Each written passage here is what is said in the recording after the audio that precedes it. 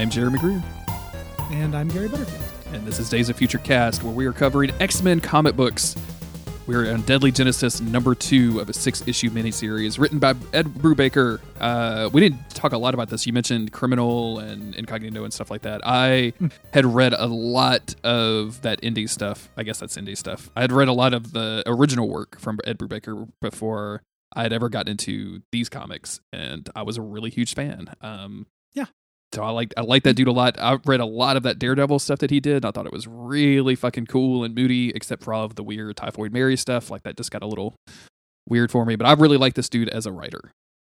Yeah, I've never read his Daredevil stuff. I've only read his X-Men superhero stuff. But I read Criminal and Fatale and all of those things when they were coming out initially. I know that there's a Lovecraftian one that I read the first trade of that I really liked. That he did. That was like crime and cosmic horror mixed together. That was really good. There would also be these really great like essays about old crime novels and movies. Yeah, what was the back of those? What was the name of that? I've read that. What is the name? I'm looking over at my shelf because I think I bought some of those. I'm trying to find them. It's not Fatale. I don't think. I think Fatale was before that, but it might have been Fatale. Yeah. Ed Brubaker, what you writing? Where this is the part of the podcast where we Google things. I have 3 volumes of this. I think it's what it is. But I can't. It looks like Strangers, but I can't actually tell. It's not called Strangers. I would know. I feel like I would know that. Sleeper. It wasn't Sleeper. That was his early one. Criminal Incognito. That was really good, but that wasn't it. Image. It is Fatale. Okay. So it is Fatale. We were Fuck. Yeah, it was Fatale this whole time. I'm going to put a marker right there just so I can speed everything to like 25,000% and then really fuck over the podcast people that do that in their podcast editor. Yeah. It should be noted too, Ed Brubaker is the guy who wrote The Winter Soldier. Yeah, absolutely. That Captain America arc that is a really good, like, obviously a big inspiration, not for the movie, which is one of my favorite MCU movies, but also just that tone of those Captain America movies. And also got to cameo in one of them. He was one of the Russian scientists, I think. No. Yeah. When you look at him, he's just a dude. Yeah, he's just a normal looking guy, like most comic book people are. So yeah, a white guy with bald by choice white man. Speaking of bald not by choice white men, Xavier's still missing. Deadly Genesis 2. Yes. The cover of this is Cyclops and Vulcan, who we don't actually have a name for yet, fighting one another. Yep. Vulcan's got a big smile on his face. He is not being hurt by Cyclops' optic blast. No. Lots of muscles on display here. So yeah, muscle dudes boys grabbing on each other. Yeah. We cut over to this little impromptu military camp set up where Kitty Pryde and Beast are trying to convince the army to let Wolverine go. Yes. Here. And man, Beast, his beard is really grown out too. Yeah, he's this artist just makes a real sloppy Beast. Just looking real shaggy. Brimley. Man, it's not good. With those Kelsey Grammer glasses. Yeah. Huge Brimley energy on this Beast. I got my haircut today. I think I mentioned this earlier. And because I'm wearing a mask and I'm not like engaging in chit chat, like I'm basically trying to hold my breath as much as possible throughout this entire experience. And on the TV, they had one of these housewives TV shows, and they were like this is Camille, and this is Camille's 2 kids, and then this is Camille's husband, and in walks Kelsey Grammer, and I'm like, are we really calling Kelsey Grammer Camille's husband? Camille's husband? If so, I'm into it. 100% down, but wow. Yeah. That's pretty good. That dude was Frasier. Maybe we could just say Camille's husband, Kelsey Grammer. I don't know. It's just really, really, I don't even give a shit about Kelsey Grammer. To be honest with you, I just was so shocked to see him. Yeah. So they're having this discussion. Basically, you can't hold Logan. He's not even a citizen here. He's from Canada, and nothing's working. The army is hardballing him until one of them has some little psychic spheres around his head, and he Jedi mind tricks himself into letting him go. Yep. And even though the Sentinel, when we see this in the panel, the Sentinel was shooting the X-plane with I-beams, even though the Sentinel had scanned it, Emma Frost is on board and has tricked the computer. She mind jacked the computer, I think, or mind jumped their scanners, which I think is very funny. Yeah, I love that they gave Wolverine an army uniform, but they didn't give him an undershirt. They just gave him a jacket. Yeah, I mean he's got dog tags, and it's like, yeah, they could give him a shirt, but instead they just give him a jacket so he looks cool. Yeah, it's very funny. Your nipples are really scaring us. Put this on, please. They get in there, they fly away. And Rachel and Cyclops are missing is the big takeaway here. And not good. They are in this weird room and they look like they have been kind of melted into this wall. And they are facing one another. Notably, Cyclops does not have his visor, and Rachel does not really can't use her powers. And Cyclops kind of freaks out when he realizes he doesn't have his visor, and neither one of them can use their powers. As the camera zooms out more, this looks almost like a science lab of some kind.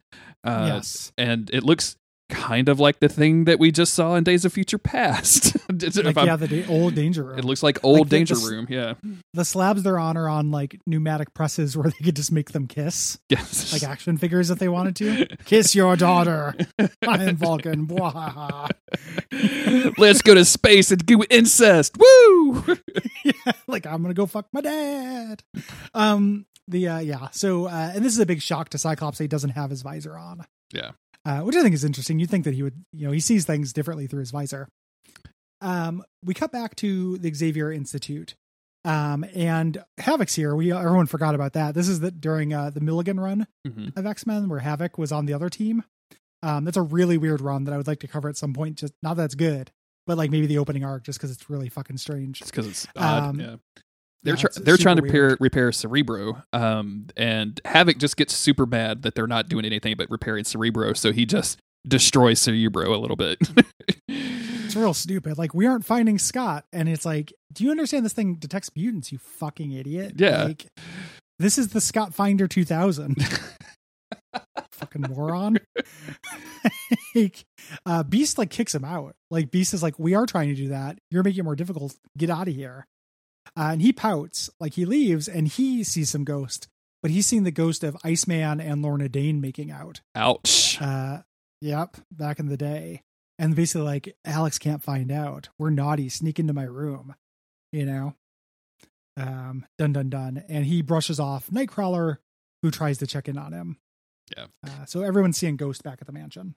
Over at the Kiss Presser 2000, to go along with our Scott Finder 2000, Rachel says that she can feel the psychic residue of Xavier, like he spent a lot of time here, like not actual thoughts, but like a mental footprint. And we get this like weird silhouette of Xavier in a wheelchair before they move on, and Vulcan comes in the room. Yep. And he's now wearing a cloak. Because why not?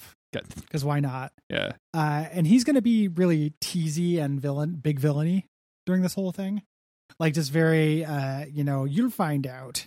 He basically says like, you've seen this place before. You just don't recognize it. Cyclops says he's insane. He's like, well, maybe, but I'll tell you one thing. I'm not going to lie to you. Like everything I say is going to be true. Yeah.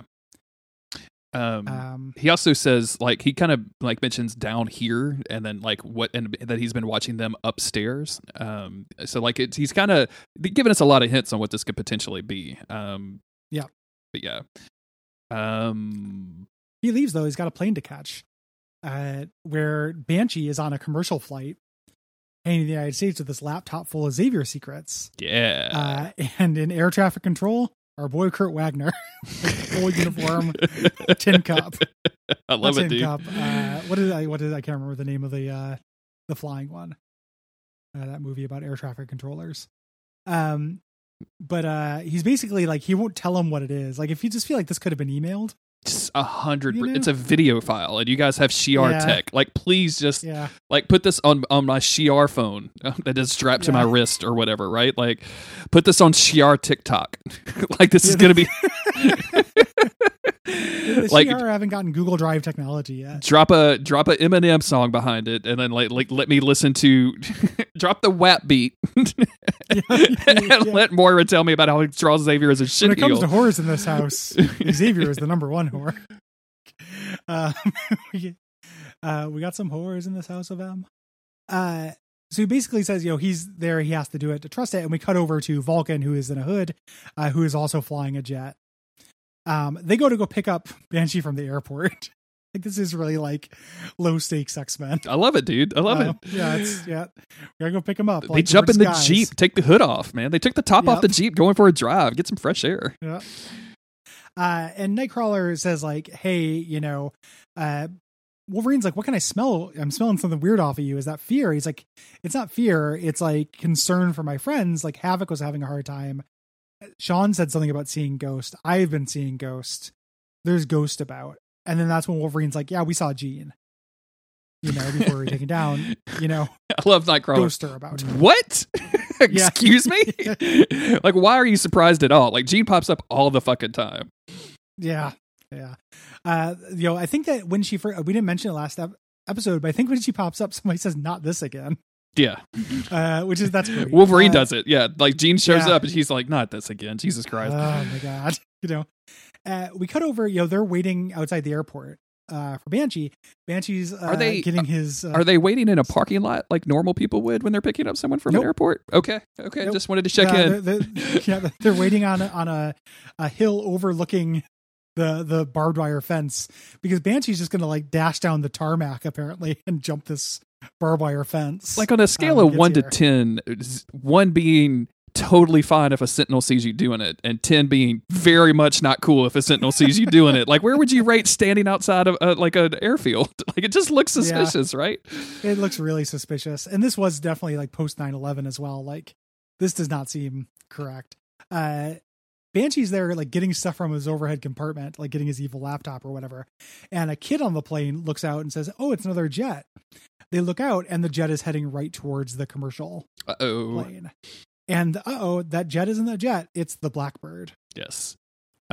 So Banshee does what any superhero would do, which is take his top off so that we can see that he has a uniform, and then goes and open the cabin door so that everybody's having a bad time all of a sudden. And then it seems like he's going to, and then jumps out and is like, I'm going to, scream this thing to death, and it doesn't work. And we see a giant explosion in the sky as Wolverine and Nightcrawler look on. And that's Sean dead potentially. Yep. Rip to Banshee, but I'm different. Banshee stayed dead for a while, if I recall, but he did come back. But yeah, this is the big character death, because this is a big event. Has to have that. Our backup strip is one of the better ones, because it's a character that actually survives into the MCU. This is where we learn about Darwin. Into the MCU. Or into the not the MCU. He was in First Class, but also into the comics in general. Sorry, I've been thinking about a lot about the MCU, and I was like, wait a minute, did I miss a TV show somewhere, a webisode? Again, this is we're gonna go pretty quick. The basic thing is his mom was horrible, and he was a mutant. He has like physical deformities, and Darwin's whole thing is that he evolves. So like kids try to give him a swirly, and he evolves gills to breathe toilet water. So fun times there. Not great. He also gets recruited. Yeah, he also gets recruited as he develops more and more things and gets basically experimented on. And then he gets recruited just like the other guy did. I think I understand what's happening here, Gary. Yes, people are being recruited. Mm-hmm. It is a good. The one thing I really like about this comic is him trying to kill himself. And his bone, it's like the day he learned he couldn't kill himself without trying, his body grew softer and his bones grew soft. He almost bounced when he hit the pavement. I really like that a little bit. Yeah. People failing to kill themselves is like a trope I like. And I like I like the idea of exploring mutant powers a whole lot. Like having to figure out what your powers can and can't do is always something that's been really appealed to me. And like them acting involuntarily to save you from something, I think is really cool and interesting. Yep. And that's the end of issue 2. Yeah. I'm into this. Who is this guy? Yeah. I know he's Vulcan. Who is this guy? Out. Yeah. We got to find out more. Cool stuff happens in this, like, and rereading it, I wish it wasn't 6 issues.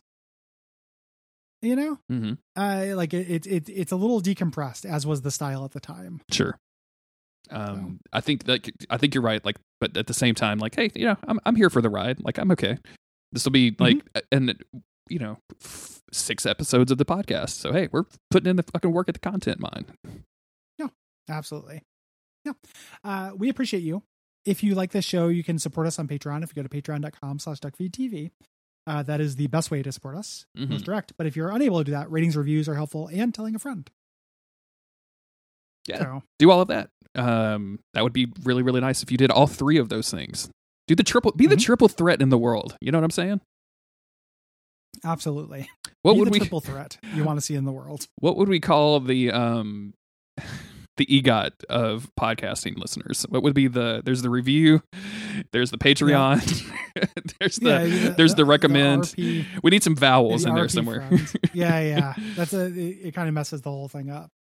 I'm just trying to think. I don't know if I have it in me, man. I got to grab some food. Okay. I'm going to think on it and I'll get back to you next time we record. Yeah, sure. Absolutely. Yeah. We'll definitely remember that joke. I'm going to remember this 1 month from now. Yeah. 100%. Yeah. Get at me, everybody. Yeah. Thanks for listening. We'll be back soon. Bye. Take care. Gary, I don't have enough energy to joke anymore. Please let me off the podcast. I need to eat so bad. This went way longer than I thought it would. I'm sleepy.